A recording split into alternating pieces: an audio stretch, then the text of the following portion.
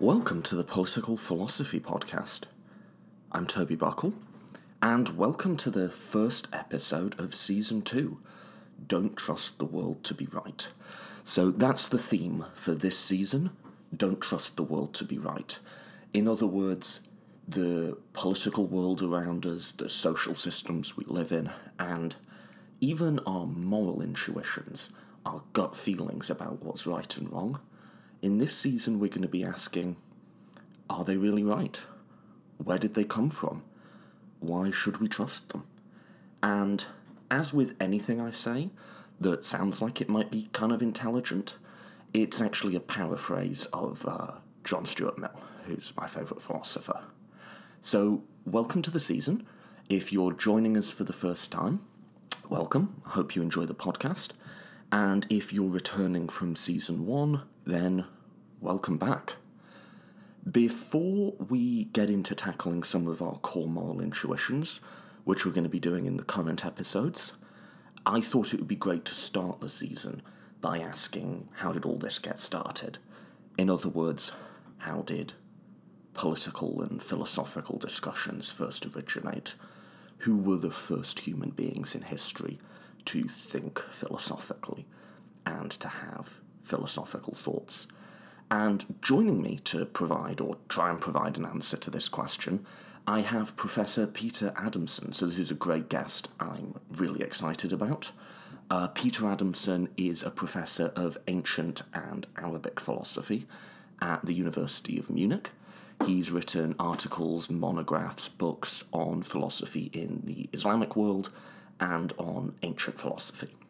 He's also the host of the podcast History of Philosophy Without Any Gaps, which is just an amazing and accessible history of philosophy without any gaps. Like, it does what it says on the tin. But for those of you who aren't familiar, it's a very strongly recommended podcast on philosophy.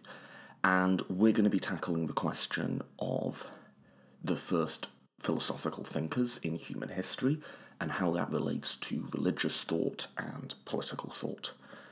If those are themes that interest you, there are some episodes in Season 1 that work along similar themes. So I just did a series on early Christianity with Professor Dale Martin that I'm pretty proud of. And if you're interested in some of the points I make towards the end of this episode about the nature of the political, you'll notice I'm working with quite a different concept of politics than you might be used to. I'm drawing that, I'm very influenced there by Michael Frieden, who's a scholar of political ideologies. So if that's interesting to you, I actually had Frieden on. It's episode 3, season 1.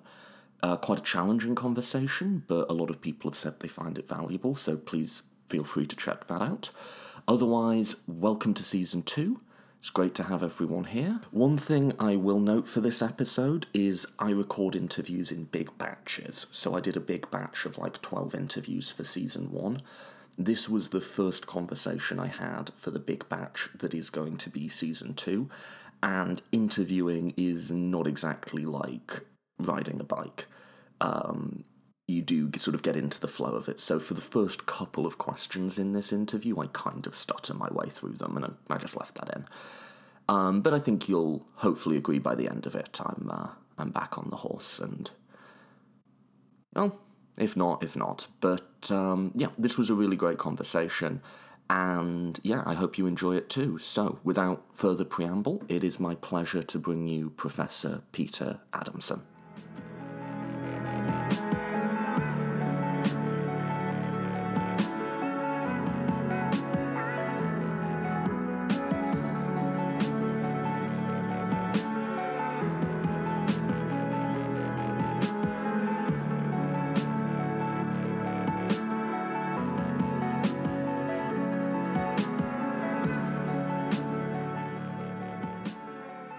I am joined here today with Peter Adamson, host of the History of Philosophy Without Any Gaps.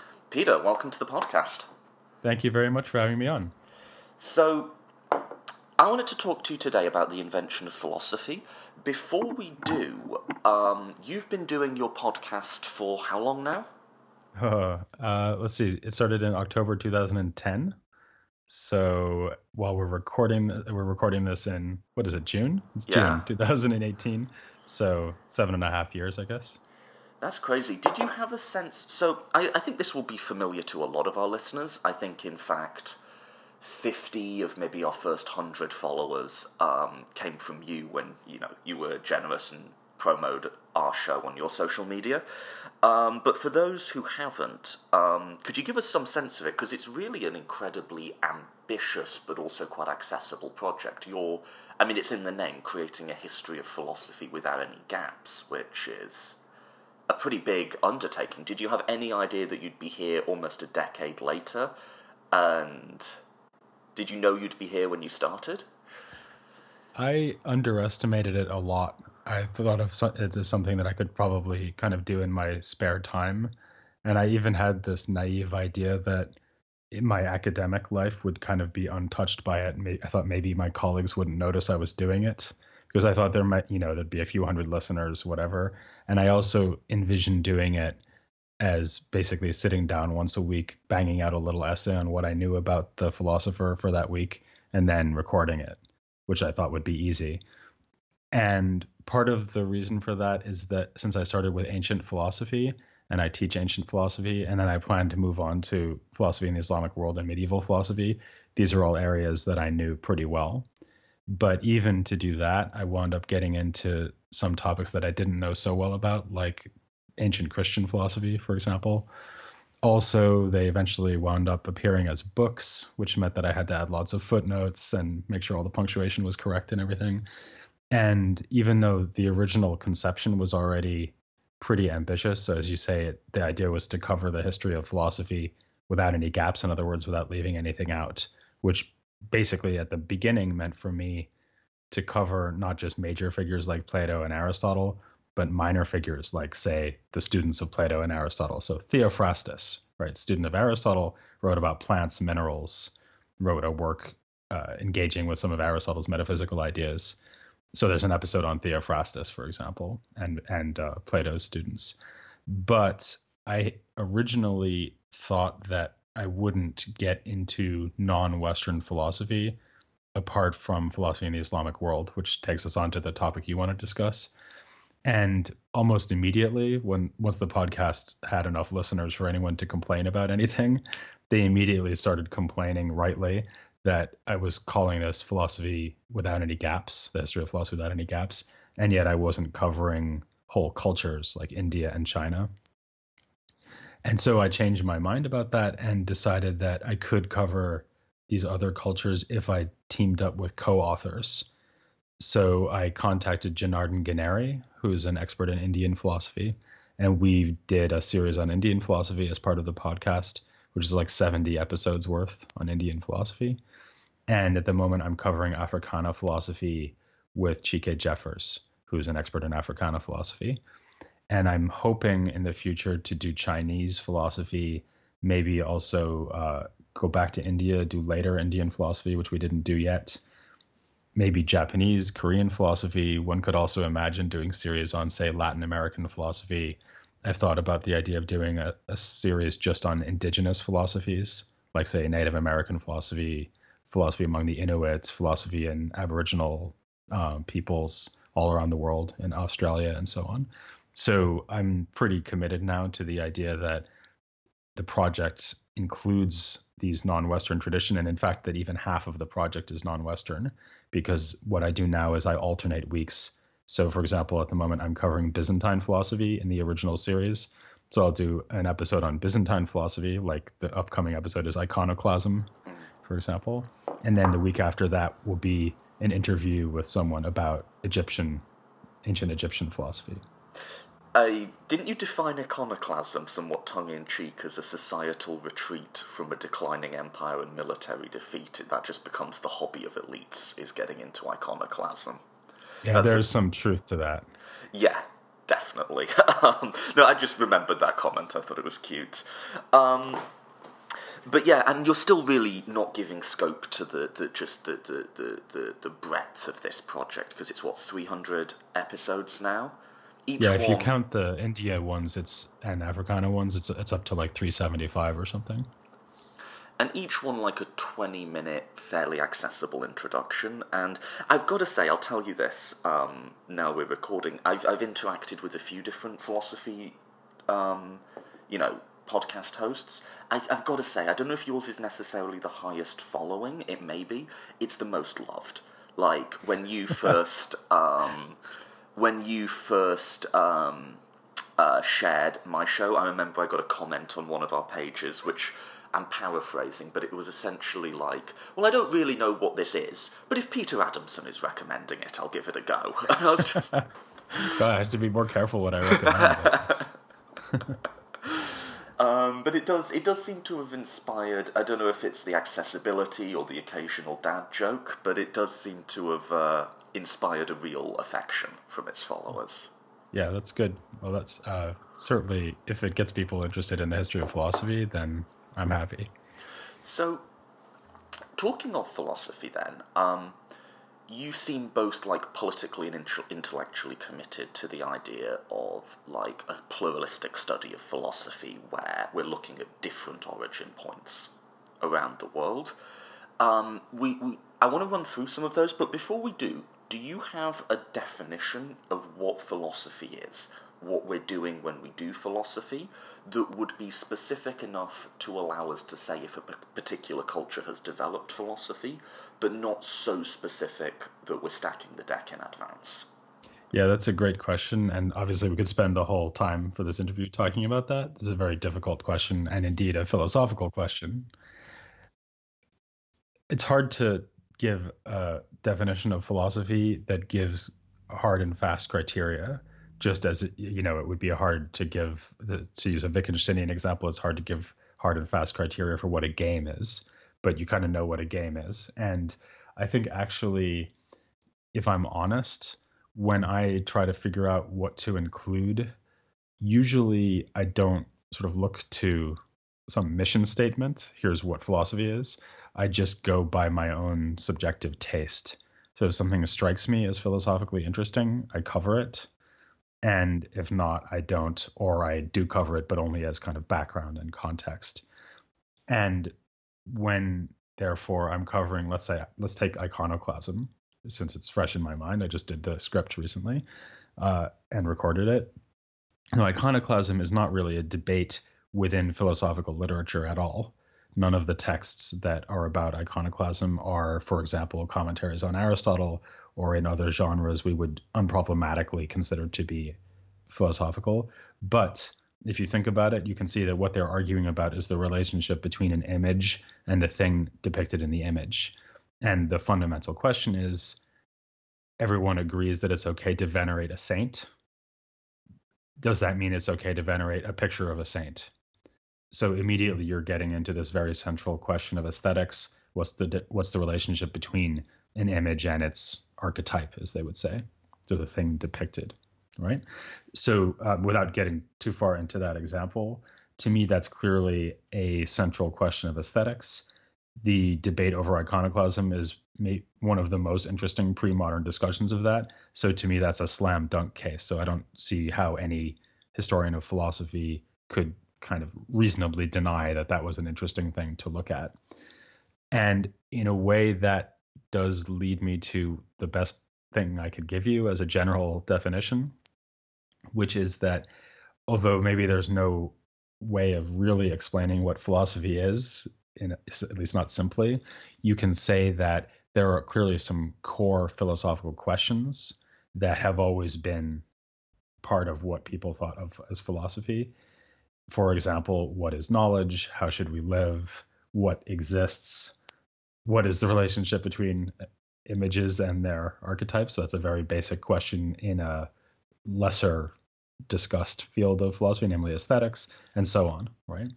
And I think that philosophy is just the attempt to answer those questions that we recognize as philosophical. I realize that's kind of circular, but it's not. Maybe if I was going to be more precise about it, I wouldn't say that it's just the attempt to answer those questions. It's more like the study of what happens when you make certain assumptions regarding those questions or give certain answers. So, for example, you could say, well, I think that an image is in some sense identical with its archetype. Right? That would be a very bold theory in aesthetics. And then you immediately see that a whole bunch of philosophical things follow from that, right? So you have to explain what identity means. You have to explain how two things that are in different space and time could be identical. You can see that there's a whole bunch of further questions and maybe objections that arise. And I think that philosophical understanding isn't really just a matter of having certain answers to these questions. It's more like having an understanding of all the answers that could be given and what speaks for and against those answers, which means, as I like to say, that effectively the history of philosophy is just the same thing as philosophy, because it's the complete record we have of all the answers that have been given to all of the central philosophical questions. And obviously that leaves open that it may be a kind of blurry issue, what is and is not a philosophical question. So, for example, it used to be that physics was part of philosophy. Now it's not.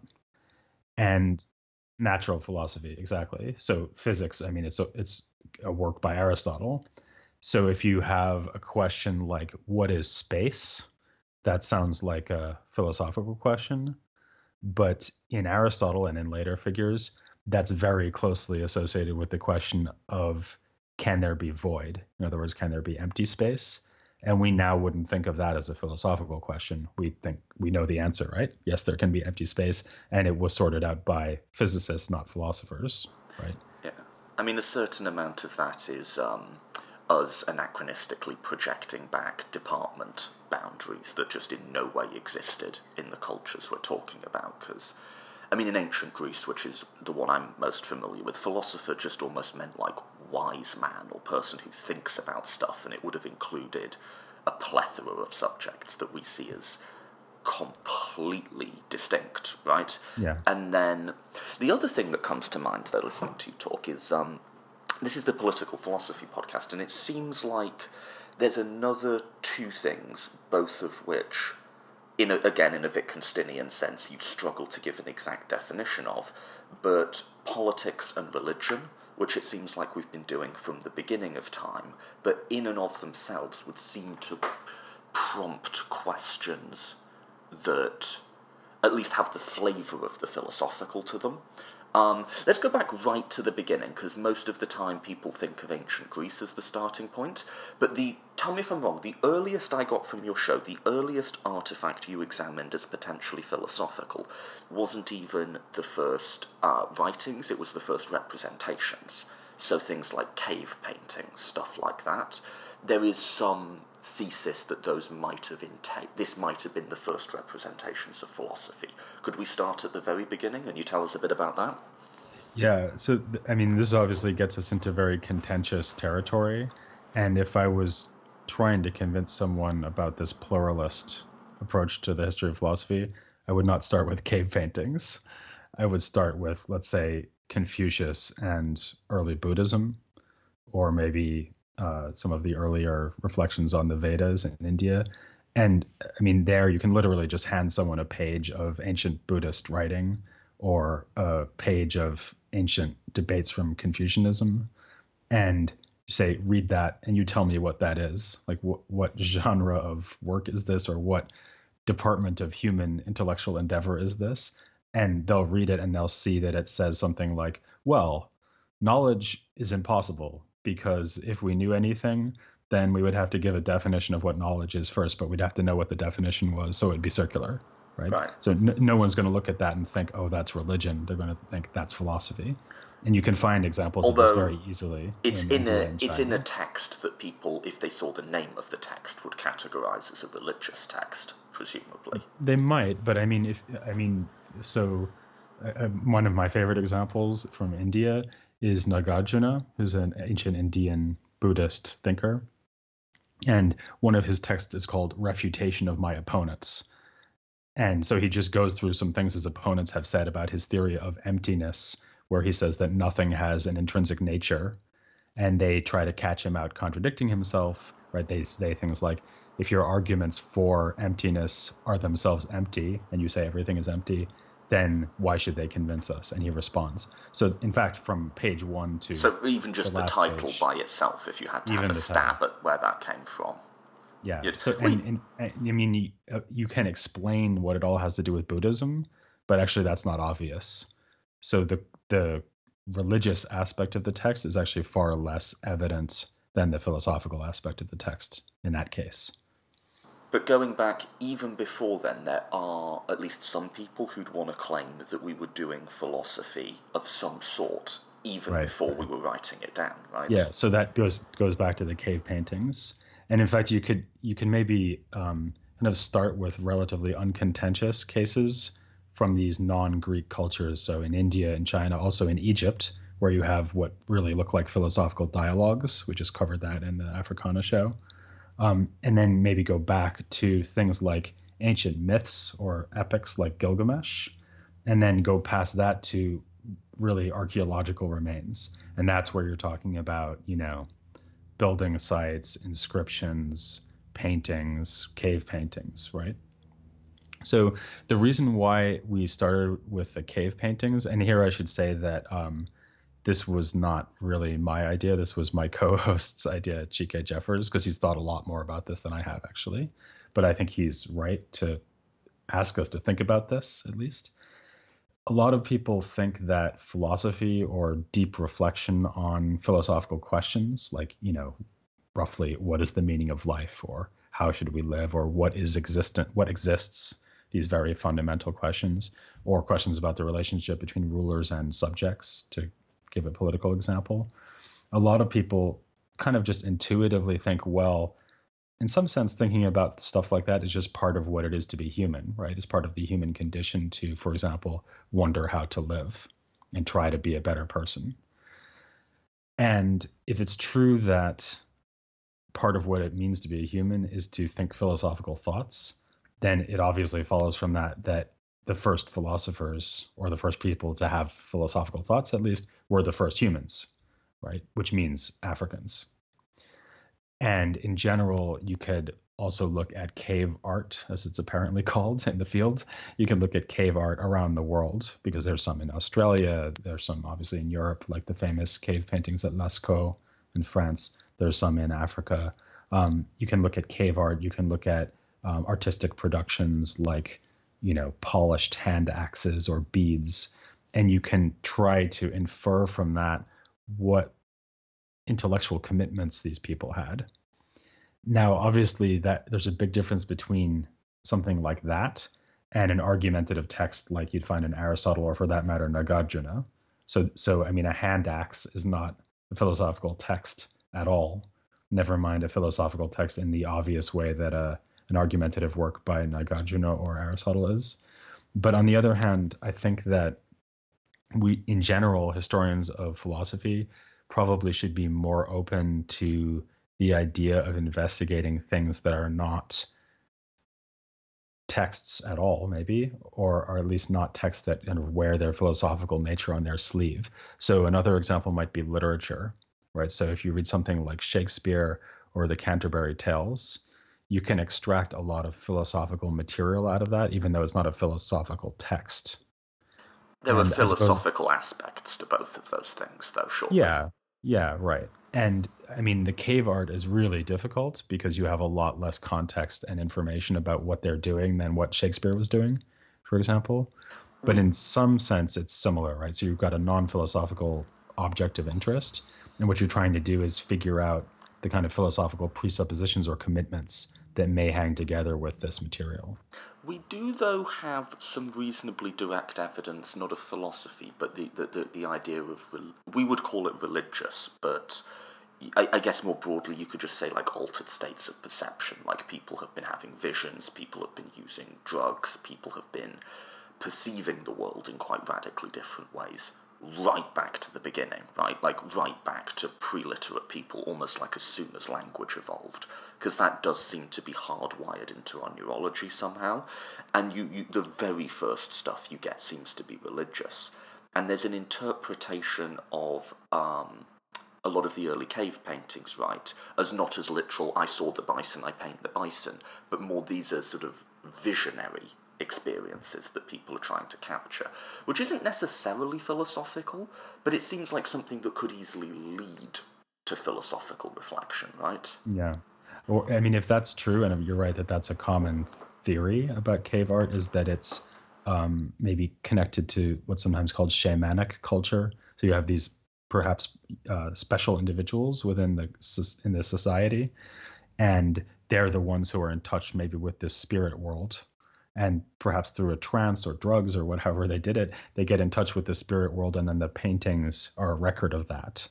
So let's just say, for the sake of argument, that that's true.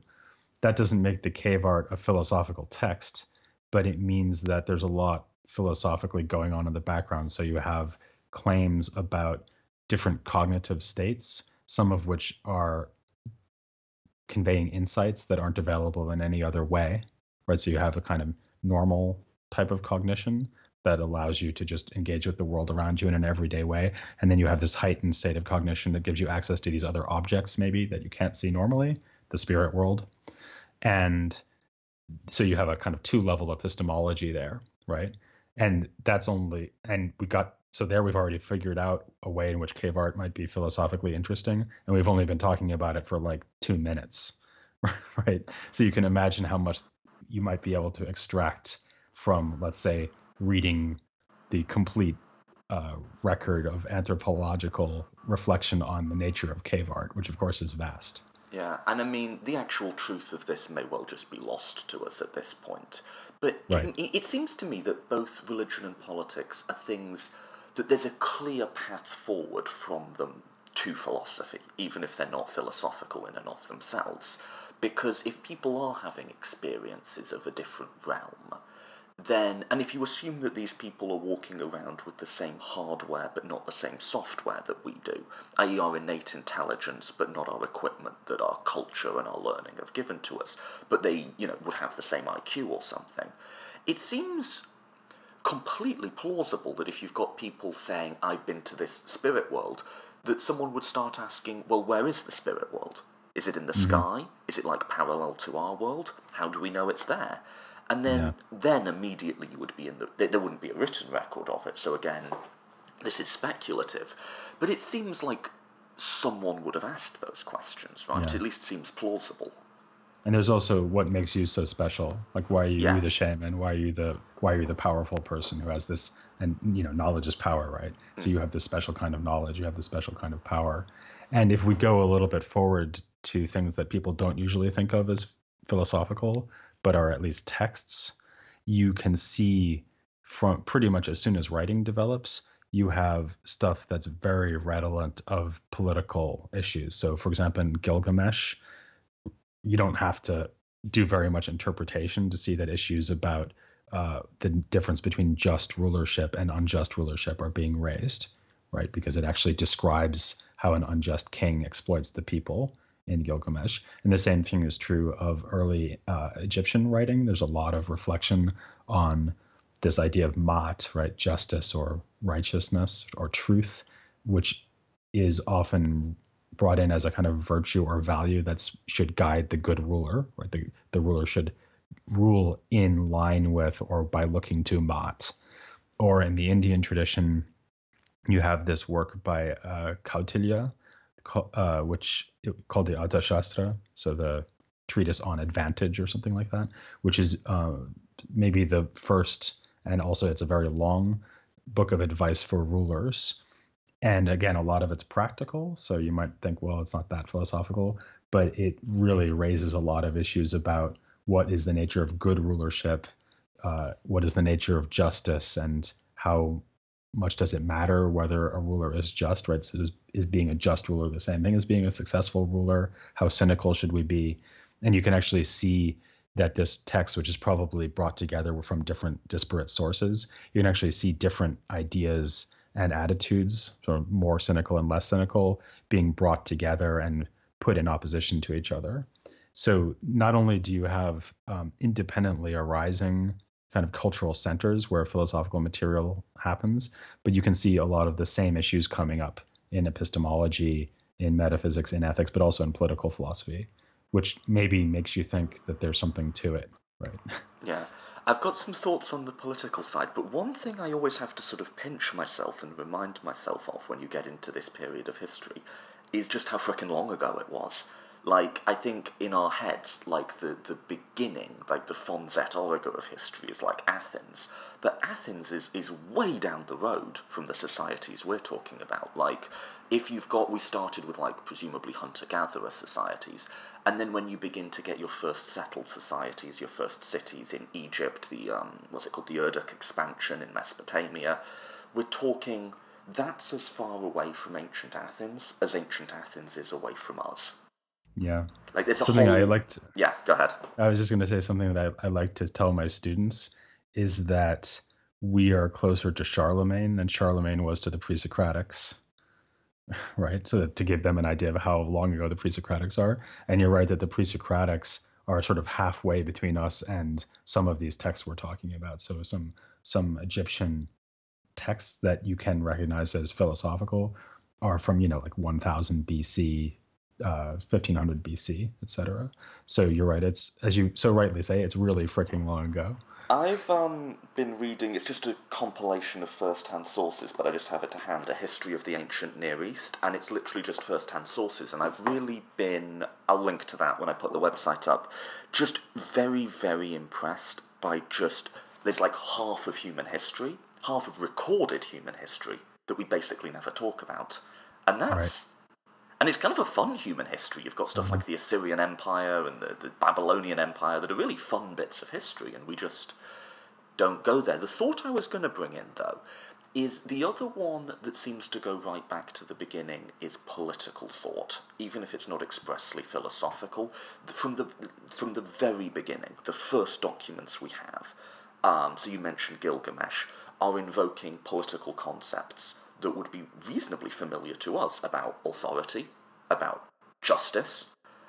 They don't have some concepts that we would use politically, so there's no conception of the individual as we would think about it. There's no conception of rationality in the modern sense. And then there's some concepts like maybe honour, or in the Greek case you've got this word like arte, variously translated as virtue or excellence, that don't really have modern analogues, but they're clearly political concepts, and you've clearly got people coming in, and in a very modern sense, like it seems like, this idea that someone comes along and says, this is what justice is, and someone else comes along and says, no, this is what justice is. That seems... That sort of, which is still recognisable in modern political philosophy, that goes right back to the earliest texts that we have, and presumably it must have gone back before then, because humans are communal creatures, right? In political philosophy, we have this founding myth of the individual in Hobbes and Locke, and more recently in contract theory like Rawls. We theorise an individual coming together to form a society, but that's not historical. I talked about this with Rupert Reed on the podcast quite a lot. The original human grouping is maybe a tribe of 100 to 150 people. And so ideas about what do we do next? How do we decide what to do next? How do we organise collectively? How do we set visions for the future? That must have gone... I can't help but feel that must have gone right back to even like the invention of language, but certainly once you get the settled societies, it's the political debate's there from the beginning of history, right? Yeah, I think that must be right. I guess that if we play devil's advocate for a second here, we might say, well, hang on a second. The fact that people are, for example, making claims to political authority, that's not philosophy, right? That's just saying I'm the chief. And maybe even having an ideology, maybe a religious ideology that somehow justifies why the chief is the chief, that's not philosophy either. If you set a very high bar, you might think that philosophy is only going to be reflective, kind of self-conscious, and probably textual reflection on these questions I was mentioning before, which include questions of political philosophy. So you might wonder, well, why am I sort of promoting this much broader and in some sense vaguer way of approaching it? And there are various reasons. So one is that the more explicit philosophical discussions grow out of the less explicit discussions. So maybe the oldest works that actually reflect explicitly on this sort of issue, on ethics and politics, are ancient Egyptian. And they are dialogues where two people are arguing over, for example, the implications of Ma'at, right? And if you want to understand that, then you need to understand what Ma'at is. That's embedded in a religious context, but it's kind of an intrinsically philosophical idea as well as a religious idea, et cetera, et cetera. So part of the point here is that it's just kind of hard to know where to draw the line and where the historian of philosophy should stop being interested in what's going on. And I have to admit that to some extent, I'm very guided by the thought, if you're not sure, then why don't you go look into it? Because it might be interesting. It might be interesting. So I'm much more interested in getting stuff in than getting stuff out, basically. But I think another problem, and this is something we're going to be getting into a lot in our Africana series, another problem is that prejudice about texts. So usually historians of philosophy, almost always, in fact, historians of philosophy imagine themselves as people who read and interpret texts. And of course, this is what I personally do in my professional life, not most of the time, but all of the time, right? I'm reading Aristotle, I'm reading Avicenna, whoever it is, and I'm interpreting the text. But if you take this idea seriously that you were just articulating, that ideas about politics or other areas of philosophy must be kind of floating around in these indigenous cultures, and all of the cultures, not just the Greeks, or not just the Greeks and the Indians who invented things that we think look like philosophy, or maybe China as well, then you start to wonder, well, how could we get access to their ideas? And here we get into something that's been most thoroughly explored in the African context, although you could explore it also, say, with respect to Native Americans. You don't need texts if you can find out what these people actually think, right? And you can find out what they think to some extent by asking them, right? So you have anthropologists who go to these non-literate societies and interview people or just spend time with them and come back and report about what they found. So let me give you an example of this, just because it's a script that I wrote recently for the Africana series. There is a big debate about the so-called African philosophy of time. So this is not a political example. We're doing some more political things in the Africana series too, but we haven't gotten to that yet. So I'll give you this example. So there's a scholar named John Mbiti who wrote a book, actually several books, in which he argued that there is what he called an African view of time or theory of time, basically according to which the past is not very long and the future almost doesn't exist. Because since they live in this non-technological context, they don't have watches, they don't have, in fact, timepieces of any kind. So they think about time in terms of seasonal change, but the seasons are always the same. And so for them, events are just whatever they can remember, whatever's going on right now, and what they're expecting to do in the near future, which means that their time horizon is completely different from ours. And he had various reasons why he thought this was important. But then there's big debate erupted between scholars of African philosophy about all kinds of things having to do with this. So did the anthropological evidence bear this out? So some anthropologists said, no, I've talked to African tribesmen who talk about what's going to happen in a century from now, or who plan for their children's future decades from now. Some said, well, Mbiti was right about these tribes, but these other peoples in Africa, they have a different approach to time. So you can't be so general about it as to say all Africans. Some other people said, actually, Mbiti is right, but it's not just Africa, it's all indigenous people. So all pre-modern people think about time this way. In a sense, maybe even Aristotle did. So there's this big debate about it, all without any reference to texts. So sometimes they'll quote, for example, proverbs that are told in traditional African communities, but there's no books involved. It's just a claim about what people think. And you're trying to get at what they think by analyzing things like the way that verbs work in their language, or traditional sayings, or just their way of life. And this is, I think, very philosophically interesting, and it makes sense that there'd be a debate about it. So whether or not you think Mbiti is right, he certainly introduced a topic there that can be a sensible subject for philosophical controversy. So I've just on that topic of time, I've got something I want to riff off that and then get your response to, which I didn't necessarily expect to get into. But I think this is one of these things where looking at history of fragmentary and incomplete evidence is a bit like a Rorschach test. You know, that thing where the psychologist holds up an ink blot and what you see says more about you than what's on the page. But but my read of talking about like the length of time and the nature of time is that sort of discussion and that sort of debate or even just set of ideas is innately political and would strike me as being derived from the political, because if we take politics loosely as decision-making and agenda-setting within collectives, then one of the foundational elements of the political is a conception of time and control over time. So authority, both in traditional and modern societies, is almost always derived from the past, as being part of a lineage historically, or in the modern sense being able to go back to a constitution or a founding moment. Who first originated this? Who first set this process running? And then to take that authority and to project it into the future. One of the foundational aspects of the political is the control of future time and the control of future people. But then, of course, once you start thinking about, well, why is this person in charge? The most common answer isn't the philosophy of justice or whatever. The most common answer is because his father was, right? Or even in the modern sense, why is this person in charge? Well, ultimately because the Constitution. You're going back to this almost like mythological Big Bang, right?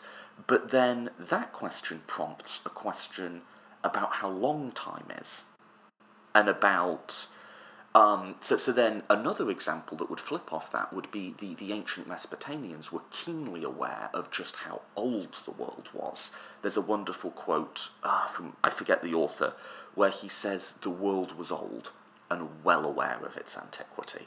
They had these genealogies of the pharaohs and these myths of pre-Diluvian monarchs who reigned for tens of thousands of years, but then that again feeds back into the political in how you claim your authority and how you project it forward. So to my mind, a conception of how long historical time is, whether we've been here for a couple of generations or for tens of thousands of generations, is an intrinsically political question, because it's a question about authority, or it's at least pertinent to that. And it seems like you'd get that question, and you'd get people philosophizing in that way, because there would be a question of who's in charge. And then you start trying to project backwards and forwards. I'll pause there. Yeah, a lot of that, what you just said, is relevant in the debate about this theory of time in the African context. Because, for example, one of the things that Mbiti and like-minded scholars said is, well, for these African peoples who are living in a quote-unquote pre-modern context, they think of the past as extending as far back as they can name their lineage. So if they can name like 8 ancestors, the past for them is, basically the time it's taken for 8 ancestors to exist, maybe a century or 2 tops. And it was also discussed in terms of things like, does the African conception of time inhibit their development, right? Because if you don't have a concept of the future, then you're not going to work to build institutions or technologies or whatever that will benefit your great-great-great-grandchildren, right? And so on and so forth. So actually, your intuition there that this idea of what time is and how much time there is, so to speak, or how far does time extend forwards and backwards, the fact that that was a political question is explicitly present in the literature on this so-called African theory of time. That's awesome. And yeah, to a point you made earlier where you said the existence of a debate about justice or honour or whatever isn't innately political. Is political but not innately philosophical. Yeah, I mean, that seems right. But if we grant that there have been these political debates, which I think it's clearly there's been them as long as there's been written history, right? And I think it seems reasonable to assume going back before then, you've got to ask the question, how many times does the political debate lead to a philosophical one? So if people are making assertions about what justice is, how often does someone come along and go, well, let's get to the bottom of this? I mean, I'll put it simply and maybe somewhat facetiously, but it seems like it's implausible that the very first human being in human history, Socrates, to come along and say, well, hang on a minute, you're saying this is because of justice. What do you mean by justice? Can you tell me what it is? It seems really odd to think he would be the first one ever to have done it, as opposed to just the first that we know about. Yeah.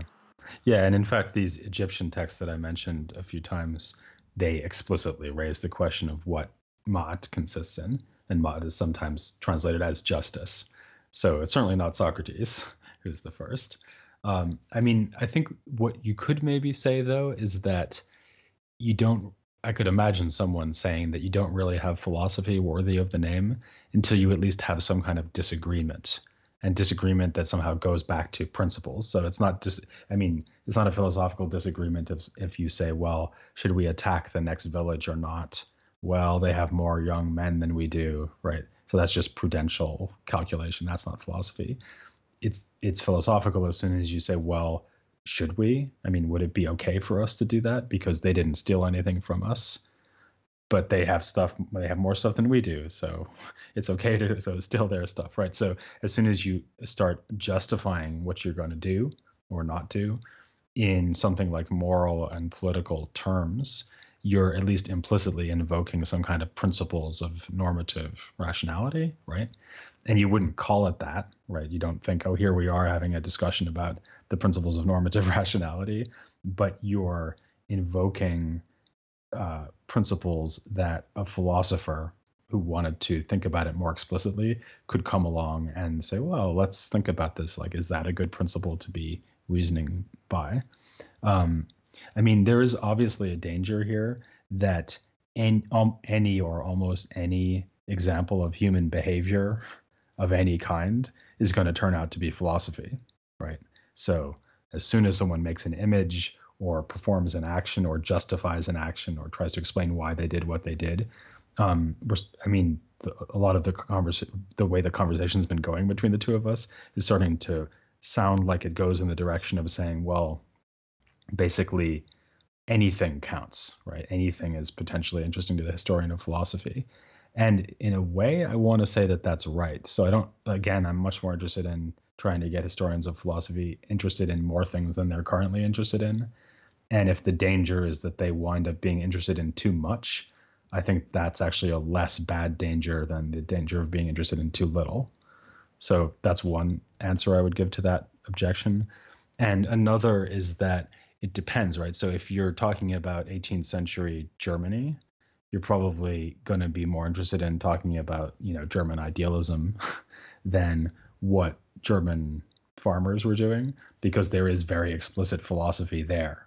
Whereas if you're interested in trying to uncover the philosophical culture of peoples who don't even have writing, then you work with what you've got, right? You don't say, well, as philosophers, we completely ignore whatever this culture may have to tell us about the nature of philosophy or the nature of time, for that matter, or the nature of justice. We don't ignore the culture just because they don't have something like the Critique of Pure Reason, right? We look at what we can find.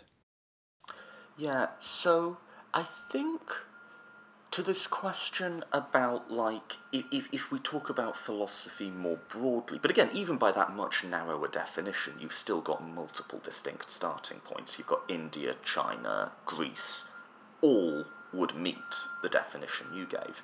But the thought would be, this seems almost directly analogous to a debate that political theorists have, which is that if you take quite a broad conception of the political, then the political becomes everything. So if you take the definition, or like the sort of starting point I just gave, which is politics is decision-making, agenda setting within collectives, ascertaining to the control and influence and the perception of time, the aggregation of authority, withholding, denying of support, stability and rupture, those are the recurring themes of the political. Then the political is everywhere. Well, it's not quite everywhere, like this table isn't a particularly political thing, but it's not just what happens in government. Even if you didn't have a government, if me and you were deciding where we want to go for a drink in the evening, there would be a political component to that. Let's go here, no, let's go there. We're agenda setting, we're deciding, we're exercising power over one another, which can be in a gentle way, by persuasion. Now, that's not necessarily the most important aspect of that interaction. There's many aspects of that interaction. There can be an economic aspect, we have to pay the bill. There'll be a social aspect, we might just talk about our hobbies. There can be an aesthetic aspect, we might get a craft beer. And the political might be like the 10th most important thing, but it's still an aspect of that interaction. And I wonder if you could say something similar about philosophy. Well, does not, if we do take your sort of broader, more pluralist approach, does it sort of become part of everything? Maybe not everything, but yeah, but that doesn't mean it's the only thing that's going on there. It's just that there's all these different aspects of how we as human beings relate to each other. Yeah, and in fact, that's not at all surprising, because if we go back to what I said originally about the core philosophical questions, which are things like what is knowledge, and can we even have knowledge, and if so, how? What sorts of things exist? What should we do? I mean, these are so basic that in a way it would be quite surprising if at least implicit reflection on these questions or implicit presuppositions about those questions didn't turn up pretty much pervasively in human life. And then the question, as for us as like professional philosophers or non-professional philosophers, people who are interested in philosophy, just becomes, I think, what do we find interesting? What do we have time to take seriously, and so on. And here, I think actually it would really do philosophy and history of philosophy in general a lot of good if people would be more open to the idea that not every historian of philosophy, and maybe not every philosophy department, needs to be spending most of their time thinking about Plato and Aristotle and Kant, right? Because you can do that in every university in the Western world, but there aren't that many universities where you can do Chinese philosophy, Indian philosophy, Africana philosophy. And no, I was just going to say that I think that people have this kind of idea that all they have time to do, especially in undergraduate philosophy education, is cover what you might call the basics or the high points of Western philosophy. But my answer to that would be, first of all, if you think that you're managing to cover the high points of Western philosophy in an undergraduate degree, you're deluding yourself, because there's way too many high points, right? There's a reason it took me 300 episodes to cover just ancient and medieval philosophy, right? And it's not because I did a lot of stuff that wasn't interesting. It's because that's how much there is, and it's all really interesting. So that's, for starters, there's too much Western philosophy to cover the highlights. And second of all, if what you're trying to do is get students to think philosophically in a sophisticated way, you can do that just as well with Confucius or Nagarjuna as you can with Aristotle. And I don't really see why it would be a tragedy if different departments, in addition to maybe doing some, at least enough, as it were, basics that everyone has a kind of common vocabulary of philosophy. I think it would be really good, especially if the bigger departments would be more open to the idea of specializing in different cultural fields. That would do history of philosophy a lot of good. Yeah, final question to close with is, if to cover the ground so far, we've said that there seems to be political expression and religious expression almost from the beginning of certainly from the beginning of recorded history, and maybe further back before that. And then there seems to be multiple separate points. You've got China, you've got India, you've got Greece, you've got ancient Mesopotamia, where that evolves, or independently there evolves this critical self-reflection and debate and, attempt at first principles that we might call philosophy. What does that tell you about, and this is a big question to close with, but what does that tell you about human nature? What does that tell you about what it means to be a human, if those do seem to be universal features of our experience, even in radically different environments and cultures? Yeah, that's a great question. And of course, in a way, it's the question, right? And again, I would want to say something on both sides. So on the one hand, it's certainly very striking that all these cultures independently produced philosophy of language, ethics, political philosophy, philosophy of mind, right? Um, and you sort of think, well, this can't be a coincidence. And you have some of the same moves being made sometimes. So there's things in that Indian political treatise that I mentioned earlier by Kautilya that have reminded people of Aristotle and of Machiavelli and so on. And I think actually people tend to be most excited by that. So when I talk to when I give papers on, let's say, philosophy in several cultures, what really seems to get people excited is that idea, the idea of like the same ideas appearing in different places, right? But actually, that's not what excites me most. I mean, I think it's striking for sure. And I concede that it's true that different cultures come up with some of the same philosophical ideas. But ultimately, if you think about it, if all that China and India and Africa gave us was they're saying pretty much the same things the Greeks said, but in different languages, then that would actually be a reason not to study them, right? Or a reason why we could have just as well studied India as Greece, but it doesn't matter so much, right? We could just pick one.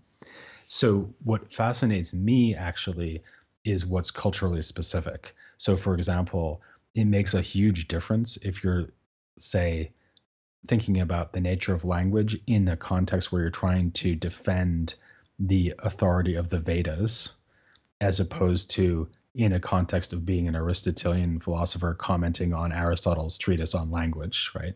Or the closest thing he wrote to one. And you get maybe some of the same ideas, but ultimately the motivations are different, the context is different, the languages in which they're writing are different, the pressures to which they're responding are different, the opponents are different, et cetera. And so, although it's true that the same issues keep coming up over and over in these various cultures, and I think that gives us a reason to think that these things are all philosophy. It all counts as philosophy. What's really fascinating to me is that when you look close at each culture, you see that every culture has its own philosophy, and that you need to understand that culture from the inside to grasp why they came up with the answers that they did. And that's what I find most exciting about it as a project. Cool. Should we pause there? Yeah. Cool. Should I stop recording? Let me just say, well, thank you for coming on the podcast. And if there's anyone who listens to philosophy podcasts who's not familiar with you, I imagine it's a small group, but to those people and they want to follow up on you, where would you direct them? Just go to the website, which is historyofphilosophy.net. And thanks for having me on. Yeah, thank you for coming on. I've enjoyed it.